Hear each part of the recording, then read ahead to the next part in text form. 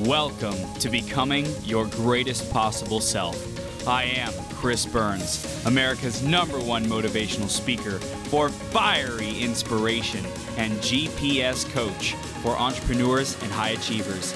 Each episode, we interview leaders and great role models who make a massive impact in the world to help you master yourself, take courageous action, and make every day your best day ever.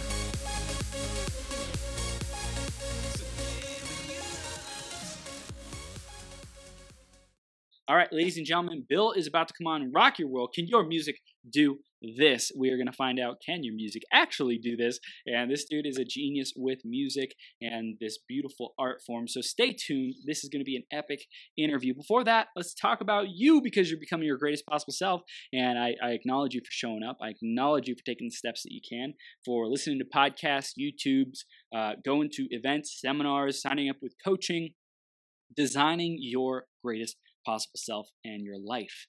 I acknowledge you. So keep going, keep taking one step at a time. You can do it. Anything you set your mind to, you can do it, okay?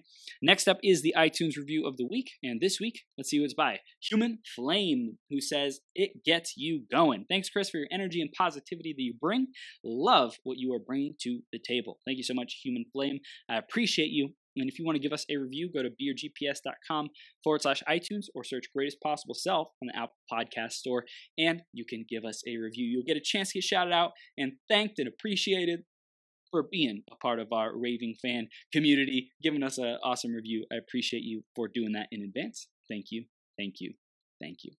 I'm going to introduce Bill in just a second here. Before that, grab a piece of paper, grab a pen. We're going to be going freaking deep. I can feel it. I can feel this is going to be an epic interview, and you definitely want to stay all the way through till the end, because one of these ideas that we talk about has the power to change everything for you. So let's introduce Bill, and we'll bring him on, because Bill Protzman's mission is to raise awareness of the power of music as self-care. He is the world's leading expert on the power of music for physical, mental, emotional, and spiritual health. He holds a magna cum laude degrees in piano performance and creative writing, and has led a successful IT consulting practice for more than 30 years. In 2011, Bill launched Music Care Inc., a for-purpose corporation to teach and advocate for practical ways music can be used for your self-care. He was recognized by the National Council of Behavioral Health with an Award of Excellence in 2014, the industry equivalent of winning an Oscar. And we are here with Bill today, ready to rock the house. Bill, I know we're going to smash it out of the park, my man. Aren't we? Aren't we, Bill? We're totally time doing for music. it. It is so time for music right now. I mean, it's time to put on the end of the day music and just roll into the evening. and right? Oh, no, we are fired up. You got 2 more hours here, my friend. So this is going to be a blast. So thanks for being here, Bill. We're going to dive right into the theme, man. The theme is being in your prime. What does that mean for you, Bill? Oh, yeah. So there's a point in life where you start to look back and go, hey, everything that happened, it kind of makes sense to me. And I think that's the moment where you're in your prime, where you get it. It all comes home. You know, even the crazy stuff, like what in the world was I doing that for 30 years ago? All of a sudden it makes sense. You go, oh yeah, well, of course I had to do that thing. So now I can do this thing, and I wouldn't be here without. So that's in your prime. And man, does it feel good? It is so great to look around and go, yeah, you know, we did some things, and oh my gosh, we got some things to do. And it feels really great to be in that place, the pivot between what you've done and what you're going to do. That's prime. That's prime. Wow. Yeah, it's like that. It's taking the ingredients that maybe we didn't understand before and saying, I got all the ingredients. Thank you, thank you, thank you. What the heck do I do with them now? That's a difficult place to be in. But once you say, I got all the ingredients, I know what to do with them. Let's go bake a cake. Then that is a magnificent moment, man. And for a Renaissance man or Renaissance woman or just a Renaissance person who likes to do so much, wow, you can do almost anything. I mean, anyone can do almost anything. You know, the accountant sitting in the corner cube that's just pushing numbers can do anything. It's all there. We are so powerful, man, and all have the ability to become our greatest possible self, whatever that looks like. And your version of that, of self-care and empowering people with music, Bill, is epic and super, super unique. I want to dive into it for our audience so that they can get to know what is this whole world of music care and being able to create their reality with music. So tell us a little bit more about what you do. So I'm a creative. I'm a musician, and I also have this IT thing where I'm a problem solver. And creation and problem solving, there's like two different things. Right. I mean, creating means coming up with something that's brand new, that's never been done before, ever. And problem solving means figuring out how to fix something that's broken so that it'll work again. Yep. Right? It's like left and right brain. You got both, Bill. And I'll tell you what, man, that's the distance between the left and the right brain. It's a long way. Because when you commit to one thing or the other and you keep expanding that range, pretty soon you're running a lot between the two. Yeah. And that's tiring. So, in my prime, what I'm doing is figuring out how to stay in that creative place and really accept innovation and really accept pushing the envelope and sort of consciously laying aside bigger, better, faster, because we know that technology can do that for us. And trying to stay with this thing that's new, that we don't know where it's going, that's really an exploration versus just, it's this and that, and we can make it do this. I've done that. It's fun. I enjoy doing that. Problem solving is fun. But let's talk about the other stuff. What I also hear is linear growth, which is predictable and expected and can kind of lose the magic and the wonder, and then like exponential growth and quantum growth and this like kind of possibility-filled life where we are so curious and we're so living the adventure of life every day and saying, I wonder what we can create today. I think that's a magical place to be. Look at all the amazing opportunities we have for creation right now. We're not going to fix any of the stuff that's going on, but we're going to innovate beyond it. That's right. It's like the innovation between the horse and the car. Yep. Big change. Yeah. Nobody knew we needed cars until Henry Ford decided we could make a bunch of them. That's right. But we're at that place, and it's shows like this, and it's talking to hosts like this. I mean, I look around and be honest with you, Chris. I'm coming on this show, and the butterflies are like starting to go in the background. and I perform. I'm not a nervous guy, but that kind of when the butterflies are there and they start to form up, I know that there's an opportunity there that's a little bit more than the usual. Yeah. And the butterflies are there because of all of the amazing opportunities. I think I've been on 100 and something podcasts so far in the last year, and listening to people talk about what they want to do, and you listen to episodes to come up to speed and all that. Man, there are amazing people out there working right now to do things that have never been done before, ever. And it's so great to know that, because reading the media, reading the news, you're not going to get that perspective from the news. You might get it from Reddit. There's some great groups in Reddit, but talking to you and knowing that we've spent 12 hours have gone by today with innovation, right? Who's putting that flag in the sand? Well, you are, man. And we need that. I am. Yes, we are, Bill. This is amazing. I want to go back in your journey because like the mix of IT and music, just blows my mind. I know our audience is wondering how the heck did it happen, Bill? So take us back in the journey and tell us where things really began for you to identify who you are, what your gifts are, what you're here to do, man. Yeah. So being a piano player since a long time, like all my life, you start to notice at some point that music is having an effect. And I noticed that first, it was having an effect on me. But early on, I was blessed to notice that audiences were engaging with the music that I played. And in a way that was new to me. It was novel. I didn't quite get it, but I could see it happening. Roll forward. Now we have research that explains how all that works, and we can tell based on the sound what's going to happen, and we know how the science of this and that and whatever, and dopamine and serotonin and all the brain chemistry, and it's like, yeah, that's cool, but musicians have been doing what we do in spite of the science or because of it, because that's how music works. So we give a concert and we actually plan to manipulate people through an emotional journey. That's what a concert is. Yep. And it became obvious at some point or another, I forget when exactly, but that moment came where I thought, aha, you know what? If this is something that people can passively receive listening to music with a little bit of knowledge, you might be able to use that same thing that I used to program a concert to give yourself some kind of relief. We all know music has power. So you give yourself relief. You could give yourself an opportunity for growth. You could actually support your growth. And in today's world, when we're talking about resilience and authenticity and kindness and gratitude, the question, can your music do this, is more like, what is the music that you use for gratitude? To engage the emotional component of gratitude. What's that music? Because the music will do that.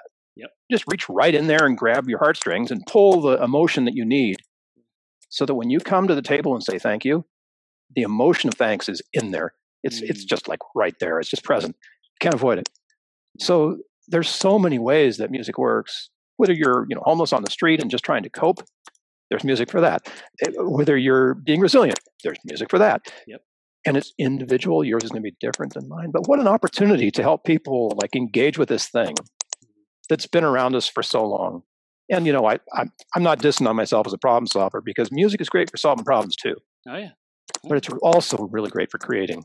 Yeah, well, it's whatever state, whatever level of resourcefulness that we need. If we need strength, there's a mood and an energy for strength. If we need patience, there's a music and a mood and an energy for patience. And for everything that we want to accomplish, there's a way to amplify it and accelerate it. And I think just people haven't put the pieces together to say, well, this thing that I do just kind of unconsciously because I think this is what I like, and I like to listen to electronic dance music 24/7, and it's like always my jam.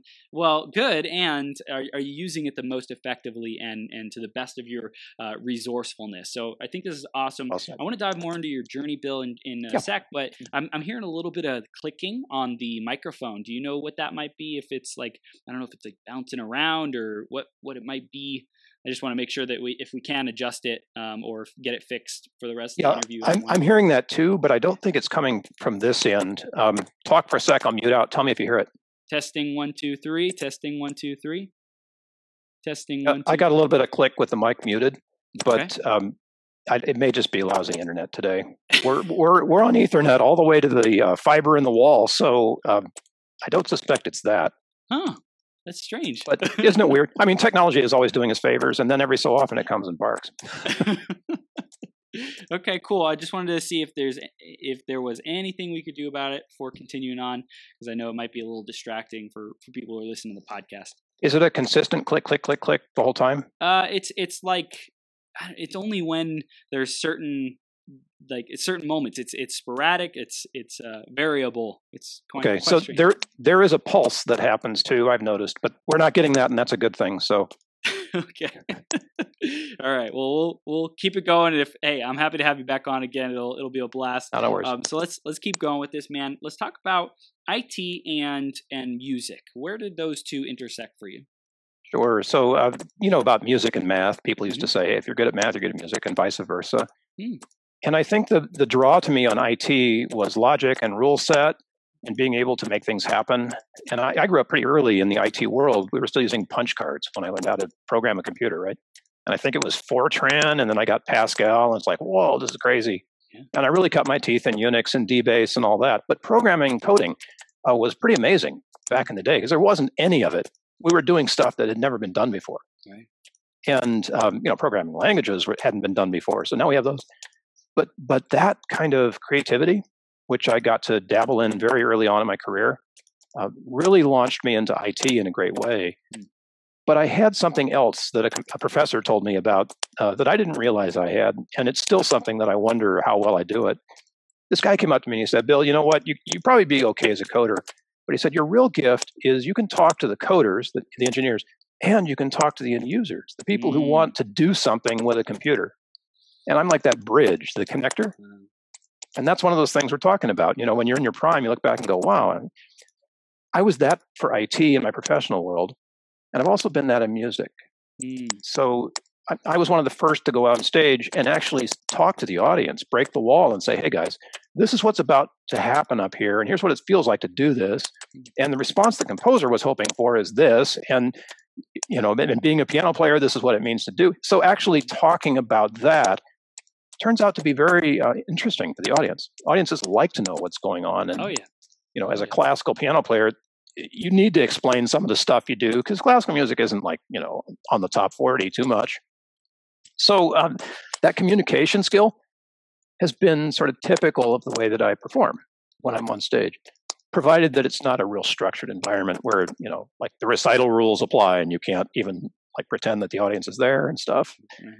But this ability to talk about the music, plus the kind of rule set that's in music, and there is one, if you do this, you're going to get that response. Those two things sort of brought it together and helped me sort of be grateful for that programming background. Pretty abstract thing, but you can do real work with code these days. That logic-based, I guess, or reason-based thing translated really well when it came to this area of, oh yes, and here's how music works, except for the one variable in all of this, which I love so much, is that music works differently for every one of us. Yep. It's so amazing. I mean, you don't need a prescription to use it. It's guaranteed to have an effect, but you have to discover what the effect is on you. And so I've gone from being oh yes, they need this, so program that, to this is the music, and it's possible it could do this or that or whatever, but give it a try because you want to know. Yeah. When you need something to do whatever, you need music for a reason, you want to know what that music's going to be. You don't want to be, going through a playlist right there. Oh, let's see, I've got this playlist and I need music for gratitude, and oh my gosh, which one is it? You want that dialed in, like right now. Yep. And that's where the rule set comes into play again, because we can practice that. Right. Yeah, and I think it's having that library of go-to directions. Like, okay, it's almost like an instruction manual, knowing the instruction manual, memorizing, but it's simple. It's really simple. Saying, hey, and when I'm feeling like crap, when I'm feeling afraid, what's important for me? Yeah, where's my go-to? Exactly. And it's also experimenting too. It's because everyone's a unique individual, and seeing, what it's going to do for us. Because, I love listening to classical music. It's a blast for me. I love to listen to it in the background while I'm working. And I know my girlfriend, she doesn't like classical Baroque music that much, and she doesn't like to listen to it. I was like, okay, well, I love it. I think it's good for my brain, but yeah. So it's cool that there's differences. Yeah. Right. Yeah. I know a guy who listens to metal. He has schizophrenic tendencies. And in order to get his mind running at a level where the rest of us are functioning, he puts on some metal. And that's great. And I know people that get angry over metal music, and some people get happy. There was a study on happiness with metal. So, yeah, go world, do this. Do more of this. Yeah, and so the trick, of course, is, and this is a superpower. It's so amazing human beings can do this stuff. But we remember music. The annoying earworm that you can't get out of your mind. And I won't say anything. I won't bring up any titles here, but there's a bunch. But when you can't make the song go away, so that's a superpower that you have. And if you practice putting music in there for a reason, when that reason appears, you don't even have to listen to the music. Just remembering it will give you the response you need. Whether that's an authentic gratitude, or whether that's experiencing fear in a way that lets it come and go, like in a scary movie, that just washes right through, or anger, joy, sadness, it's all in there. So tracking a song to a purpose engages that superpower, especially if you practice it over. Oh, yeah, it's my gratitude song. Oh, yeah, I remember my gratitude song now. And then bang, you need it. It's there. Superpower, human superpower. Yeah, it's I know in NLP, neuro linguistic programming, they talk about anchoring. We talk about anchoring ourselves to certain states or things, and you can squeeze your ear, or you can smell something, or you can hear something. You can hear a sound. There's audio cues, physical cues. There's olfactory cues, gustatory cues, taste, all these different sensations, right? And so music, what a powerful way, because it's so unique.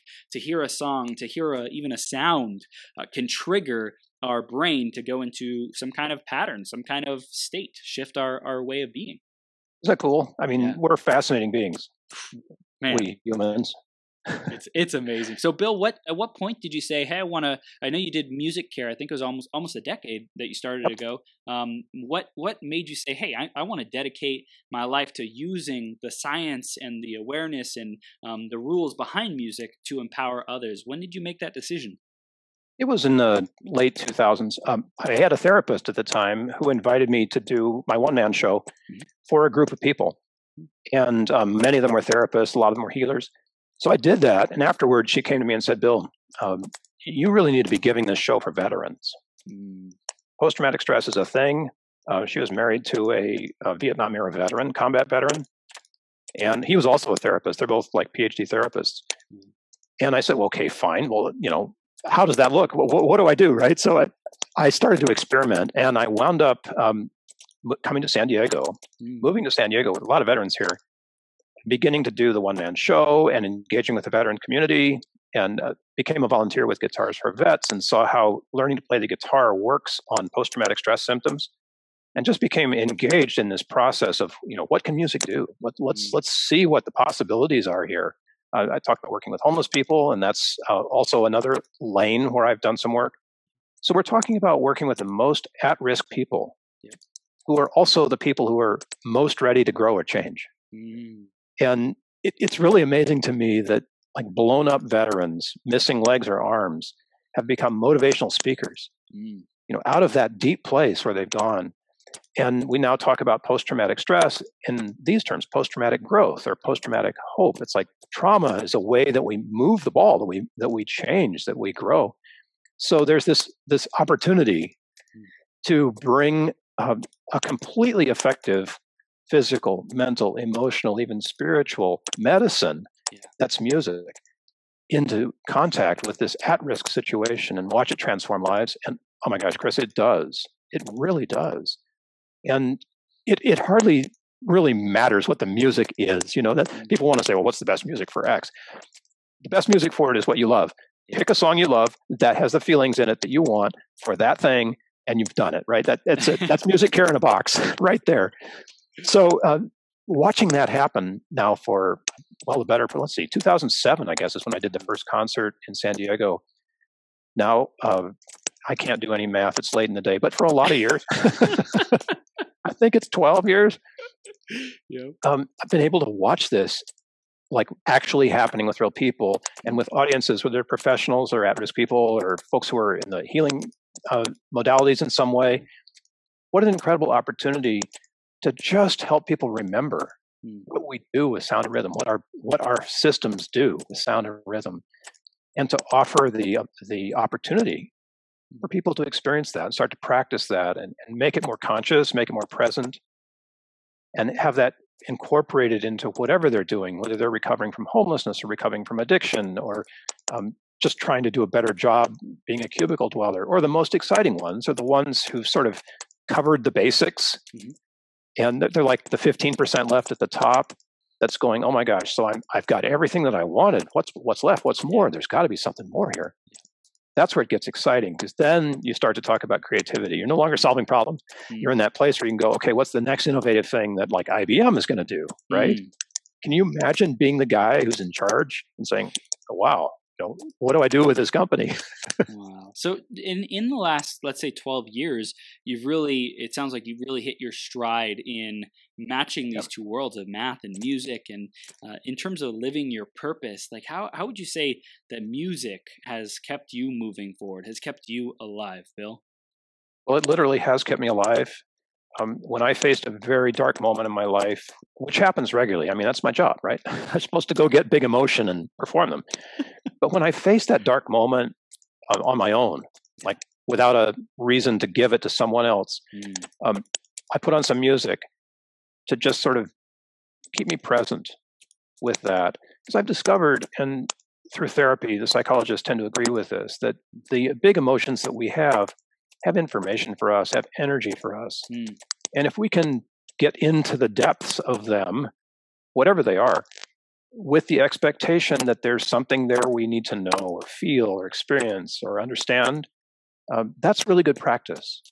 And so that night when I was feeling just like at the end of everything and sat there listening to the music, I didn't have any expectations. And you used the word nonlinear, and that's true. It's really nonlinear, this thing that is music. And I didn't know what to expect. I just felt like it was done and put on the music. And I started to weep, of course, but I felt sad before, but I'd never felt that sad. And I was surprised that sadness was the thing that came to me. And it worked very deeply on me. And from that, the next morning, when I came back and got myself together, that was sort of the demarcation point. It was a Labor Day weekend. And that Saturday morning, I was just like, you know what? this is the thing. This stuff worked so well for me last night, but I've got to figure out how I can get this to people so that they can use it for the same reason too. And clearly the opportunities are there. The suicide numbers are way up, sadly, and the depression and distress and anxiety numbers are way up, and you see anger leaking out all over social media. So the opportunities are there. And being, not a clinician, I can make these incredible claims about the power of music and what it actually does for us. And when people go, oh yeah, really? You can point to the clinical research. A guy who's a piano player and also an oncological surgeon played music in the ICU for his patients and found they needed half the pain medication of patients who weren't hearing music. Half. I mean, we're lucky in the world of the clinical PTSD world if we get a 15 to 18% pop. And here's half the meds, half the pain meds. And this was, I don't know, years ago. This was in the early 2000s, way before an opioid crisis of any kind happened. And yet, do we have music in the ICUs in every hospital in the world? Well, probably in some. They also found that playing music helped people heal faster. Who wouldn't want to heal faster? I mean, it seems obvious to me. So clinical double-blind research trials, whatever, blah, blah, blah. Okay, in Denmark, they've got that. You can actually get prescription music in Denmark.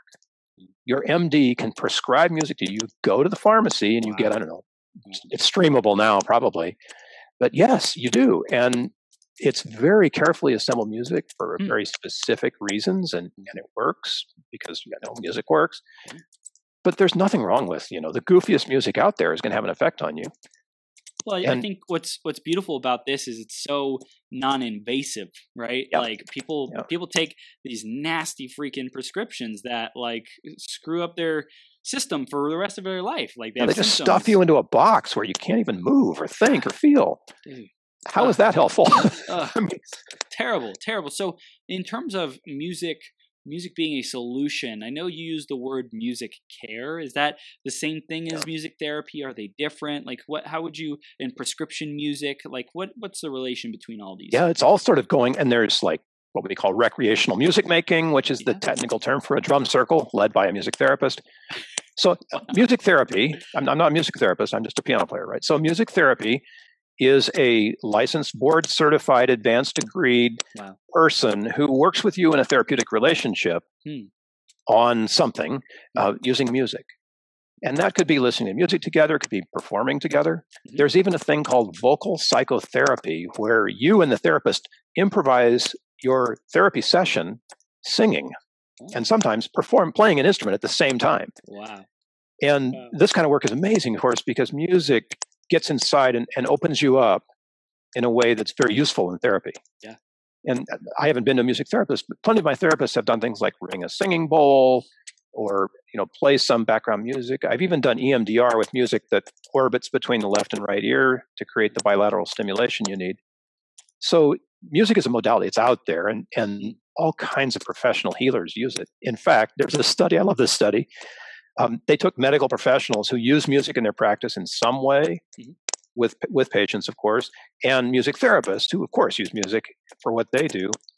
And then they compared the results across a similar kind of spectrum of patients. So music therapy is great for autism and for dementia, Alzheimer's, end of life. There's some really great lanes that the research in music therapy is opening up for people who are practicing it. And so they compared those kinds of situations with the medical professionals that are also using music in some way. And who do you think got the better results? Medical professionals? You first one that said so. But it's true. The medical professionals who were just using music, just because they, let's play some music, right? Yep. They got better results than a music therapist.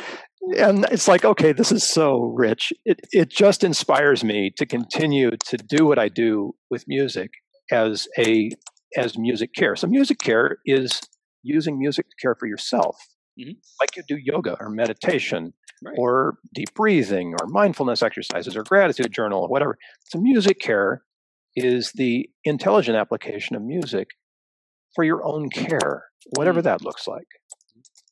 If that's a creative opportunity, there's music that's there for that. You've mentioned how you use classical music when you're working. That's music care. And you can use it interventionally. So if you have a specific issue like depression that you're trying to work through, or some grief, loss of a friend, there you can set up music that minds you in that process and helps give you relief. As intervention, it works really well, and lots of music therapy is about intervention. But let's say you move to end of life and you're a transition coach, which is a thing now. Wow. Music is a great way of offering that transition. I've had the opportunity to play for people who are near end of life in live performance, and it's such an amazing thing because the feeling in the room is so different from a normal concert. It's more of a coming together around a purpose. Beautiful. And I think that's the key, is if you've got a purpose, there's music that will help facilitate that in whatever way, you know. Amazing. How do we use music? It sounds like individually we use it to shift our state. What about with other people? You mentioned for someone who's passing, that's a way to use it. Is there other ways to use it with our friends, family, relationships? Sure. We've done family drum circles for a long time, just with the kids. And it turns out that when you're making music together, and if anyone is listening has played in a band, you'll know what this is about. When you make music with one other person, even, but with many, or it doesn't matter, you're knowing each other in a way and communicating with each other in a way that you can't do in any other modality. Yeah. Making music together connects you around a purpose that, if you haven't done it very much, might seem new. But if you have done it, like if the advanced improvisers who are out there and working off each other in a band, you can just see the electricity on the bandstand. And there's no exclusivity to that. You can jump into that and have that same kind of electricity drumming with one other person or drumming with a group. Yeah. And anybody can play the drum. It's a great thing. So what music offers you in that place is an ability to connect. Yes. We always talk about music being the universal language, and that's true. But when you actually do it, whether you're singing with somebody else or just slapping your knees together, whatever, just something, you are unlocking your ability to connect on a level that's much more authentic, much more human, I think, than any other modality offers. And music has done that for us for millennia, actually. Bill, what I see in it is how do I relate? How does my pitch, how does my tone, how does my existence relate to this other person? They're going at this pace. They're singing at this tone. They're doing whatever. How am I relating with them? And I think the act of using our body, our ears, our hands strumming something, our vocal cords singing something with another being that is producing, that is creating, that is being. Yeah. How do we relate? I think what a like core human experience to get reconnected with. There was a time when all the big companies in the world, like Ford and IBM, had company songs. Wow. And you had to know the company song. You really did. Awesome. And there was a reason for that, because, I mean, we've all heard the fight songs of football games, right? So when you go to the game, that music just energizes you around a purpose together. And at the game, of course, it's supporting your team. At work, it's supporting one another. And oftentimes, when you're in a place where there's nothing else to do, singing or dancing or playing some kind of an instrument is a resilience practice, because it reunifies you around the reason that you're there. You know, we could try that right now. You want to try it? Let's try it, Bill. Okay, now I don't sing, and I'm going to guess you don't either, but you know amen, amen, you know that, right? Yes. Okay, so when I sing that, then you respond, amen, now you sing, amen, you're not singing, man. Amen. Amen, yeah, and you sing, amen. Amen. Like, amen. Amen. Yeah, no, amen, Amen. amen. That's it, right? Okay, now, did the energy change? Absolutely. There you go. And that's us. Wow. But guess what? I was teaching homeless people in a music class, and I'd been to see my father. The family gathered. He was passing on, and nobody knew, how long he'd live or whatever. But I had to come back, and I had work to do. So I came back to San Diego from Twin Falls, where Dad was, and I was teaching this music class. And we were just going through stuff. We're talking about how music works and this and that. And we were doing some tapping, some EMDR stuff. And across the table from me, a woman started to sing. And she sang the amen. Amen. And everybody just immediately responded, amen. And we sang it all the way through, right? At the moment she started to sing, kid you not, my phone lit up. And I could tell it, was rattling on the table and blinking at me, but I couldn't stop the class and find out what was going on until after. No one in the class had any idea of what was going on with Dad. In those nonprofit situations, you don't share too much of your personal experience. But what had happened the moment she started to sing and the phone lit up was that my dad had passed away and my family was texting and calling to let me know. And there was that amazing music right there at the same time. I can't explain that. But it was exactly the music that even before I knew what had happened, it was exactly the music that came to mind me and included me in this group. I mean, when she began to sing, it was a welcome to everyone to become part of the musical experience. Whatever it was, whatever amen means to you is fine, but to become part of the feeling of belonging together. And I'll tell you what, I needed belonging. I needed belonging that day. And it was there. And when you're open to music that way, the craziest things happen. The song that will come on that you needed to hear, right? I'd be walking down the street and somebody will whistling something and it'll just be, yeah, that's right. That's the song. It's like that. So becoming aware of this stuff, it just opens the potential for so much more.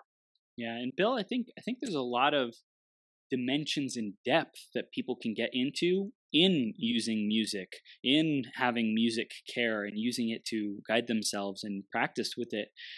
How do people know how much time and energy it's going to take to understand these things, to really leverage the power of music? You don't really know going in. I mean, I've been at this for 55 years and there's so much more to go. It's really incredible. I try to take as much time as I can to listen to new music. And that's an incredible experience too, because while I've got the stuff that I need, there's always more. There's so much more. And the kind of answer I think that we're looking for here is when you're using music for a reason, for a purpose, like that night in the chair where I was just weeping to this music. I was playing over and over. I knew when I was finished. I knew when the emotion had run its course and when I was ready for something else. And you were talking just before with the guest who was on before me about presence and being in the moment. And this musical grounding puts you in the moment. And if you welcome it without any distractions, that's a very powerful moment to be in. There's not too many things we have in the world that slow us down and make us stop. And if it's 5 minutes or 5 hours, doesn't matter. When you put yourself in the presence of music and allow it, it will tell you when you're done, and it'll feel satisfying in a way that nothing else does. So it is self-guided, which I love, and it's self-care too, which I also love. But there's probably way more to it than that because of its connecting ability. And I've watched rooms of people go through that process together, which is really kind of cool to know that many people could experience something, in unity that they hadn't expected to experience in unity. It's that magical moment. Yeah. And music opens that. So yeah, when you're finished and when you're not. Like halfway through the concert, the band will start playing songs that everybody knows. And if the craziest things happen, people stand up, they join hands, they start singing along. It's like, who told them to do that? Nobody did. Bobby McFerrin is a great artist who does this. People just run to be on stage and sing with him. And it's like, why? Well, to be on stage with a famous person, but something more than that is happening. You can see it happening when it does. Such empathy going on there. Everyone who's in leadership should learn from Bobby, because that guy, man, he can lead. He can lead. I hear resonance. What's coming to me is resonance with something, and I want to get into more of the scientific side of this, Bill, because I know you're a G when it comes to the science of this. I want to talk about nature and the frequency that nature has on the planet, and then how our bodies are antennas for that, and also the resonance of music. Let's dive into that. What do we need? What do you want to share around that? Oh my gosh. So way back in the day when the Mozart effect was a thing, I happened to be working in as a contractor, IT contractor at UCI, which is my alma mater. But I was working with an interesting group of people who were measuring how the brain responds to different stimulus. And so I asked one of them, about the Mozart effect? He's like, yeah, I know about that. I said, well, what do you think? And his response was, it's not so much that it's Mozart. What's going on there is those high-pitched sounds, the higher frequencies, the notes that are sort of in the alto to soprano range have a certain effect on us. And the next thing he said blew me away, because he said, you can get the same effect with birdsong. I thought, oh, well, that's interesting. I wonder if there's been measurements or studies or whatever. But it got me curious, because there are things, I think they're called isochronic tones, where they come and go, they're just on, off, on, off, on, off. And a cricket chirping would be one of those. Imagine 1 million crickets chirping. They have, I think it's in Korea, there's a place where all the lightning bugs on this giant river turn on and off at the same time. Wow. Like millions of lightning bugs on, off. So there's this thing about nature that's tension and release. Tension and release, just like sound. Yeah. Sound is tension and release. Music is, if it's done right, is tension and release. Like when the kick drum hits, bang, tension. When the silence happens, that's release. So this beautiful thing of tension and release happens in nature. It happens in us. Like, think about our heartbeat, right? Tension, release, tension, release. And as resonators, when we pick up sound, our eardrums are doing the same thing. Tension, release, tension, release. So that vibration is part of everything that we know in nature, at least that we can perceive. I don't know. The quantum gravity people are looking at other stuff. So when you're in a place where you need a particular frequency. Science has measured these alpha, beta, gamma waves, that kind of stuff. So there are frequencies too that work on us that are tension and release frequencies. And they happen where, like, one cricket might be chirping here and another cricket might be chirping slightly out of phase with the first cricket. Yep. And that creates a very interesting thing where the sounds overlap, and the tension from one hits the tension from the other, and then the release happens, and it creates what's called a beat. You can hear it like wah, wah, wah, wah, wah. But if you put on a stereo headset and find a binaural beat application, you can get these things attuned to frequencies that will work from the bottom of the brain, the lizard brain, up to the cerebral cortex. And depending upon what frequency you want, the binaural beat will work on you with that effect. So they're upregulating binaural beats that make us like happier and think faster and whatever and want to move. And then there are downregulating ones, help us relax, intervene with headache, that kind of thing. Binaural beats, great stuff, tons of apps. But that's the science of nature, sort of applied in a technological way to give us a way to intervene or stimulate parts of us that we want to intervene with or stimulate. And that's just like does anybody fly propeller planes anymore? Those little puddle jumpers you have to take to get from the main hub of the airport up to the little tiny place in the mountains where you're going. Right. When they spin up the props, you get this wonderful hum. You can hear them coming up. And there's a moment right before they synchronize, and they're both at the exact same RPM, where you can get this wah, wah, wah, wah, wah, wah, wah, wah, wah, and then it levels. That's a binaural beat. So they happen just all over the place, and they're very, very helpful and useful. There's some interesting non-science stuff for you. I'm trying to stay away from the weeds. Dude, I love it. I love diving into the science, into the 30,000 foot view, going all the way down into the weeds, into the details, because it's awesome, man. It's really cool to make the picture complete, right? Because totally. Just talk about the spiritual woo woo, like these conceptual things, but when we bring it into tactical, bring it into the science, that's when we create understanding. We create more deeper awareness in who we are and what works for us. Exactly. I had the opportunity to sing cadences with a barbershop quartet. So barbershop's pretty tight, but barbershop works because of all the overtones that happen with four voices. And if you're not singing exactly on pitch, you're going to get binaural beats, which is a problem. So you want to be on pitch. So I was just singing cadences, and the only thing that they asked me to do was hold the same note. So I held the same note, and they did the cadence around me. Oh my gosh.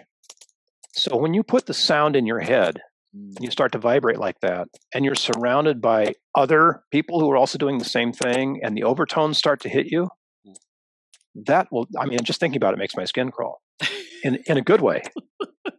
Can you imagine if that was your job, like singing barbershop was your job? You had that amazing feeling the whole time. Wow. ASMR, it stands for something that basically means your skin's crawling. That kind of response, when you get that, well, you know you're in it. Wow.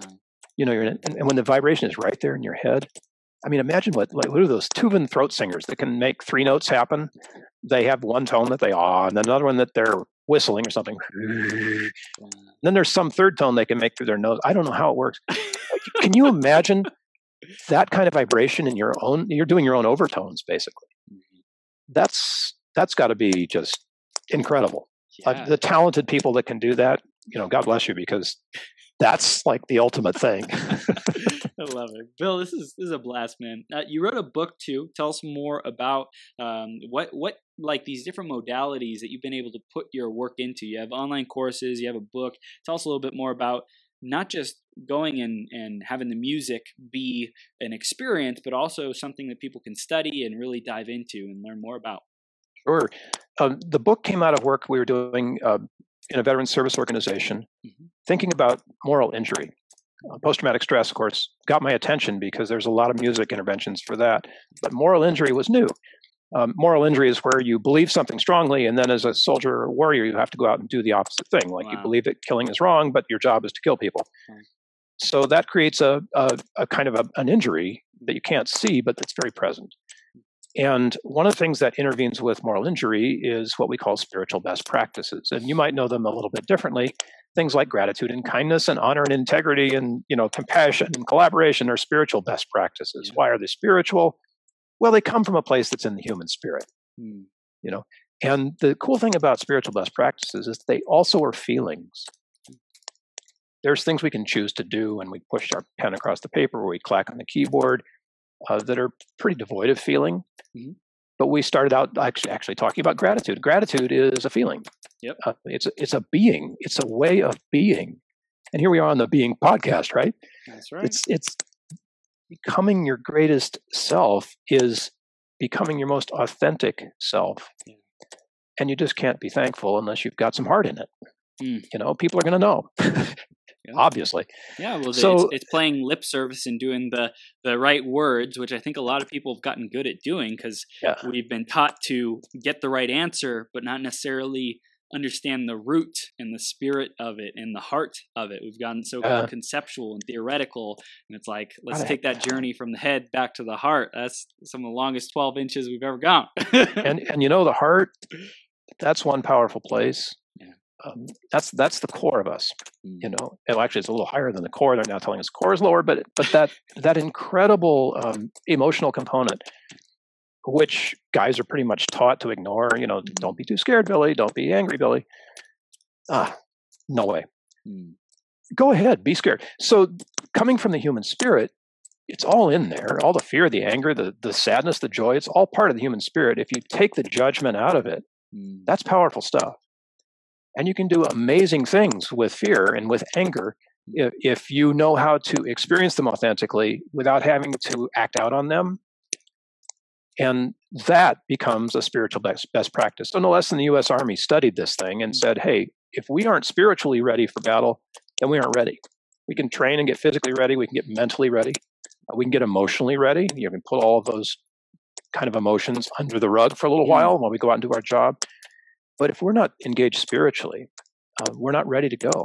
And that's like being bought in to the why. Why am I going? Why is my life being used to fight for this cause? Am I bought into this cause? Am I bought into this reason?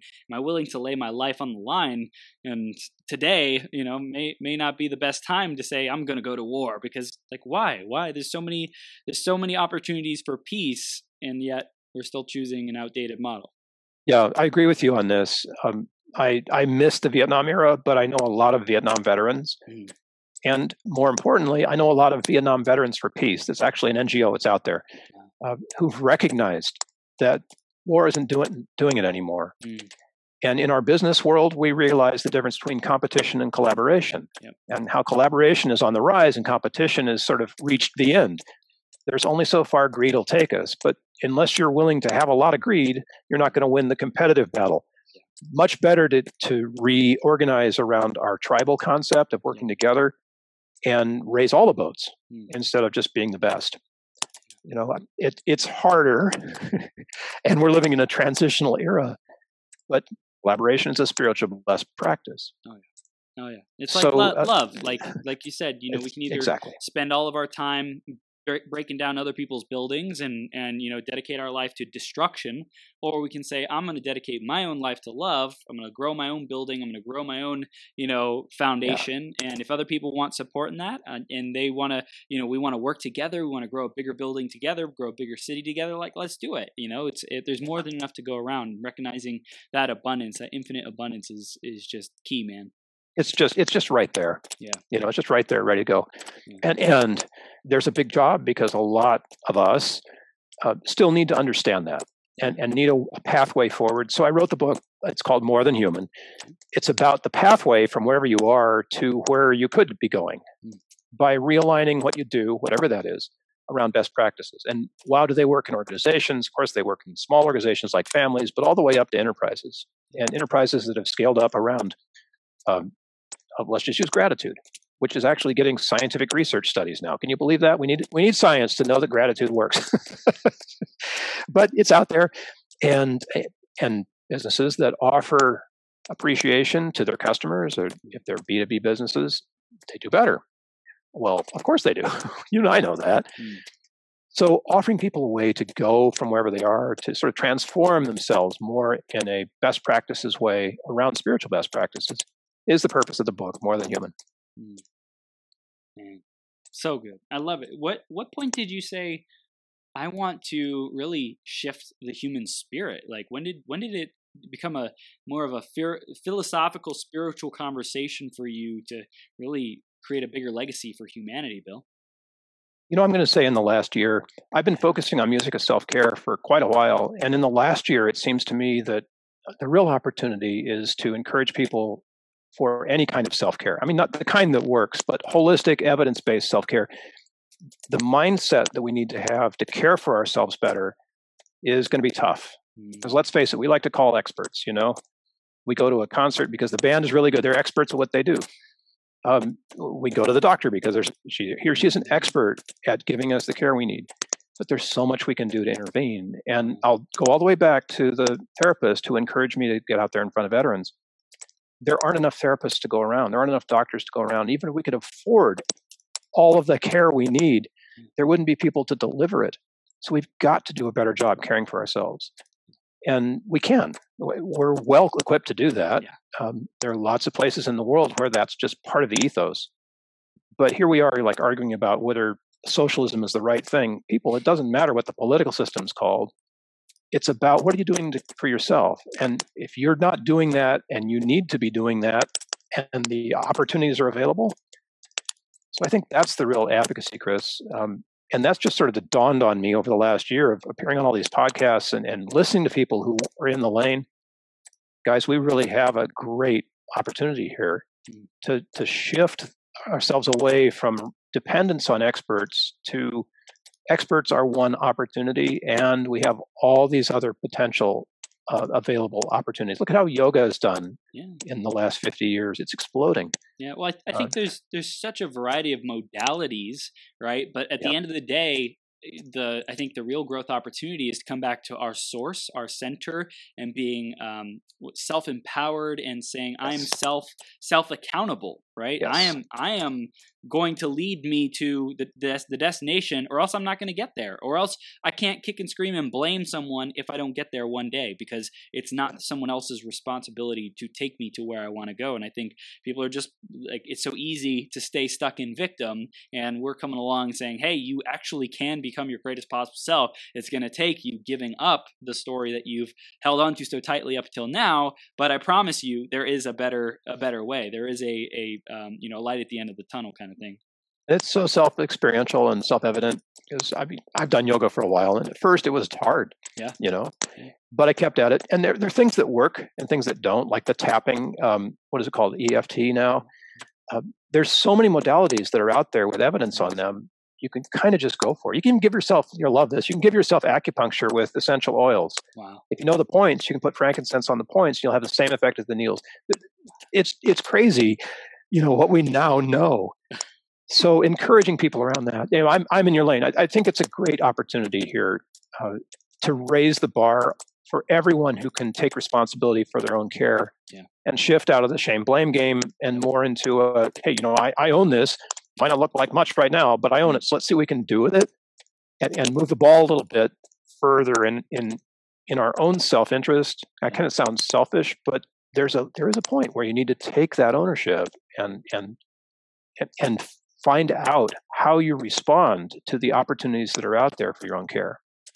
Yeah, and also, Bill, I think your philosophy of helping veterans and homeless people, I think that's a super important part. And you kind of subtly said it earlier, as far as we get to take care of ourselves, and then the leaders who are out there leading, what role model are they being? How are they giving back to others? How are they serving? How are they contributing? How are they making a difference? Even when nobody is looking, who are you being? How is that person showing up? And I think there's not a culture of like really going out there and making a difference for the right reasons, just simply because I care about another human being. There's always in order to be popular, get reelected, things like that. But like, you're really out there serving these veterans and homeless people. Tell us a little bit more about what we can do to affect these people who are in need.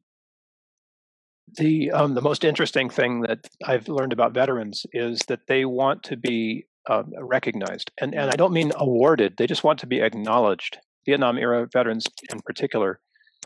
But there's more to that acknowledgement than just saying thank you for your service. For your service, yeah. Right. The response that I've heard that makes the most sense to me is when you say thank you for your service. I've often heard veterans say, "Would you like to know what that was like?"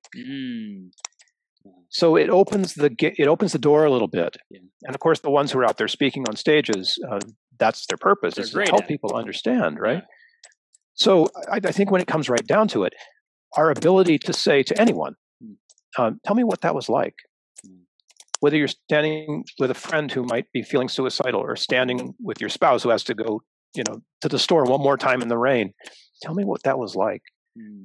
Being able to open that door for a human connection in a practical way, without judgment, as much as possible, and being willing to listen.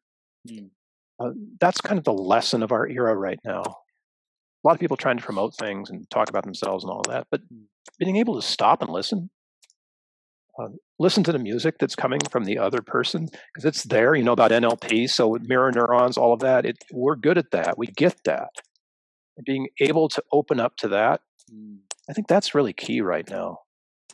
Slow down enough to care, slow down enough to not be always driving for our own personal gain or creation or need to fill a void and numb and just like run from whatever we've been trying to avoid, and like just be with it. And I think a concept that's been coming up a lot for me recently is to just, when someone's feeling pain, to allow them to express that pain and not need to do anything about it, but just to be with it, and to be so it's like almost, I don't know if it's so courageous to be with their pain, because it could potentially bring up massive pain within us. Be so courageous to sit with that and not need to do anything about it, and just be there. You've said that so well, Chris. And for guys listening out there, we tend to be problem solvers. Yeah. We tend to want to have a solution and mansplain things. And so the challenge for guys is to shut up and listen. And the challenge, I think, on the other side of that coin, if you're not the person who always has to have the answer and fix the problem, is to be willing to say, don't give me an answer, Bill. I don't want an answer. What I want is your compassion, your empathy, your presence. We'll figure this out. But I need your presence. We can't do it alone, right? We have to connect around those answers. Bill, this is powerful, man. I love this interview. It just freaking flew by, man. Oh my gosh. It did. It's like it's over. It flew by. So let's talk about next steps that people can take, what they'll get when they visit your website. How else can they get involved with you, have a conversation with you, man? Tell us about that. So I'm one of those people that believes in putting telephone numbers on websites. Use them. They will reach me. I'm still answering my own phone, which is really great. And I hope that I can do that for the rest of my career. Best way to find me, single website, quest.musiccare.net. Quest, the old-fashioned way. If you're into online gaming, the new-fashioned way. MusicCare with 2 C's.net, because it's a network of all of us who are doing this together. I love it. And I know you have some courses. I mentioned that earlier. Can you tell us a little bit more about how they can get involved? Sure. So that page is sort of the landing page for the course as well. And you can go through the course on your own. It's not a problem. If you're a veteran or if you are in the military active duty, the course is free. There's no paywall for that course if you're serving our country. Contact me and I'll get you in. I can also do that course mentored. So for the really deep dive, it's really nice to be able to work together and have regular FaceTime with each other as you go through that process, because the course is heavy lifting. You're going to unpack emotions that you aren't usually that in touch with. You're going to do that on purpose in a safe way. So I want to be there to help people who are interested in having some guidance go through that. Lots of free stuff there too. Sign up, get the free guide, blah, blah, blah, all of that. You know how this works. People are used to this stuff these days. I love it. I love it, Bill. And I know, people who are resonating with this. I love the conversation. I love the sounds, right? I'm an auditory kind of guy. I love to hear things, and just the conversation was awesome. Just hearing your journey, why you made the book, and why you're out there really standing for people, and especially the spiritual aspect of this, of bringing these worlds together, the engineering, the math, the science, bringing that with the music and the arts and the creativity, and then bringing that to people's lives, bringing it to organizations. It's amazing what you're doing, man. I really appreciate the work that you're doing. Thank you, Chris. I'm glad to be here and help enliven your show and get it through until almost its 12th hour, which is now begun. I think we got 2 more hours. So this is the 2 more hours? 11th hour. Whoa, wait, the 11th hour. That sounds like something. It's going to be a lot of fun, definitely. Bill, thank you so much. Massive love for you, brother. I know we're going to meet up in person at some point. I know we're going to have you back on, man. It was a blast. I know we could go so much deeper. We just scratched the surface. So thank you so much for being here. It was an honor, man. You're so welcome. Thank you for all that you do, Chris. The world needs you. See you soon. See you soon. From the bottom of my heart, thank you for tuning in. Right now, we've reached the end of this episode, but this is the start of a whole new beginning. Each and every moment, you have an opportunity to rewrite your story. Right here, right now, decide and commit who you are going to be. Think about how you will use these ideas, wisdom, and inspiration to make the difference in your life. What actions will you take today and every day to step into your greatest possible self? Again, a big shout out to our sponsor, EmployeeEscapePlan.com. If you are committed to learning how to truly harness your abilities and passions to serve the people who are hungry and desperate for what you have to offer, make a great income off of your genius, or if you're ready to get more clients to pay you more money, head over to www.employeeescapeplan.com and let Joe know you were sent by Chris. Did you enjoy this episode? Let your friends know about it. Share the website, beyourgps.com, and send me some love on social media. If you want to clarify your vision, uncover blind spots, get more energy, tap into your flow, and take massive action, head over to beyourgps.com/coaching to schedule some time into my calendar. Now, Master yourself, create your reality, and make every day your best day ever.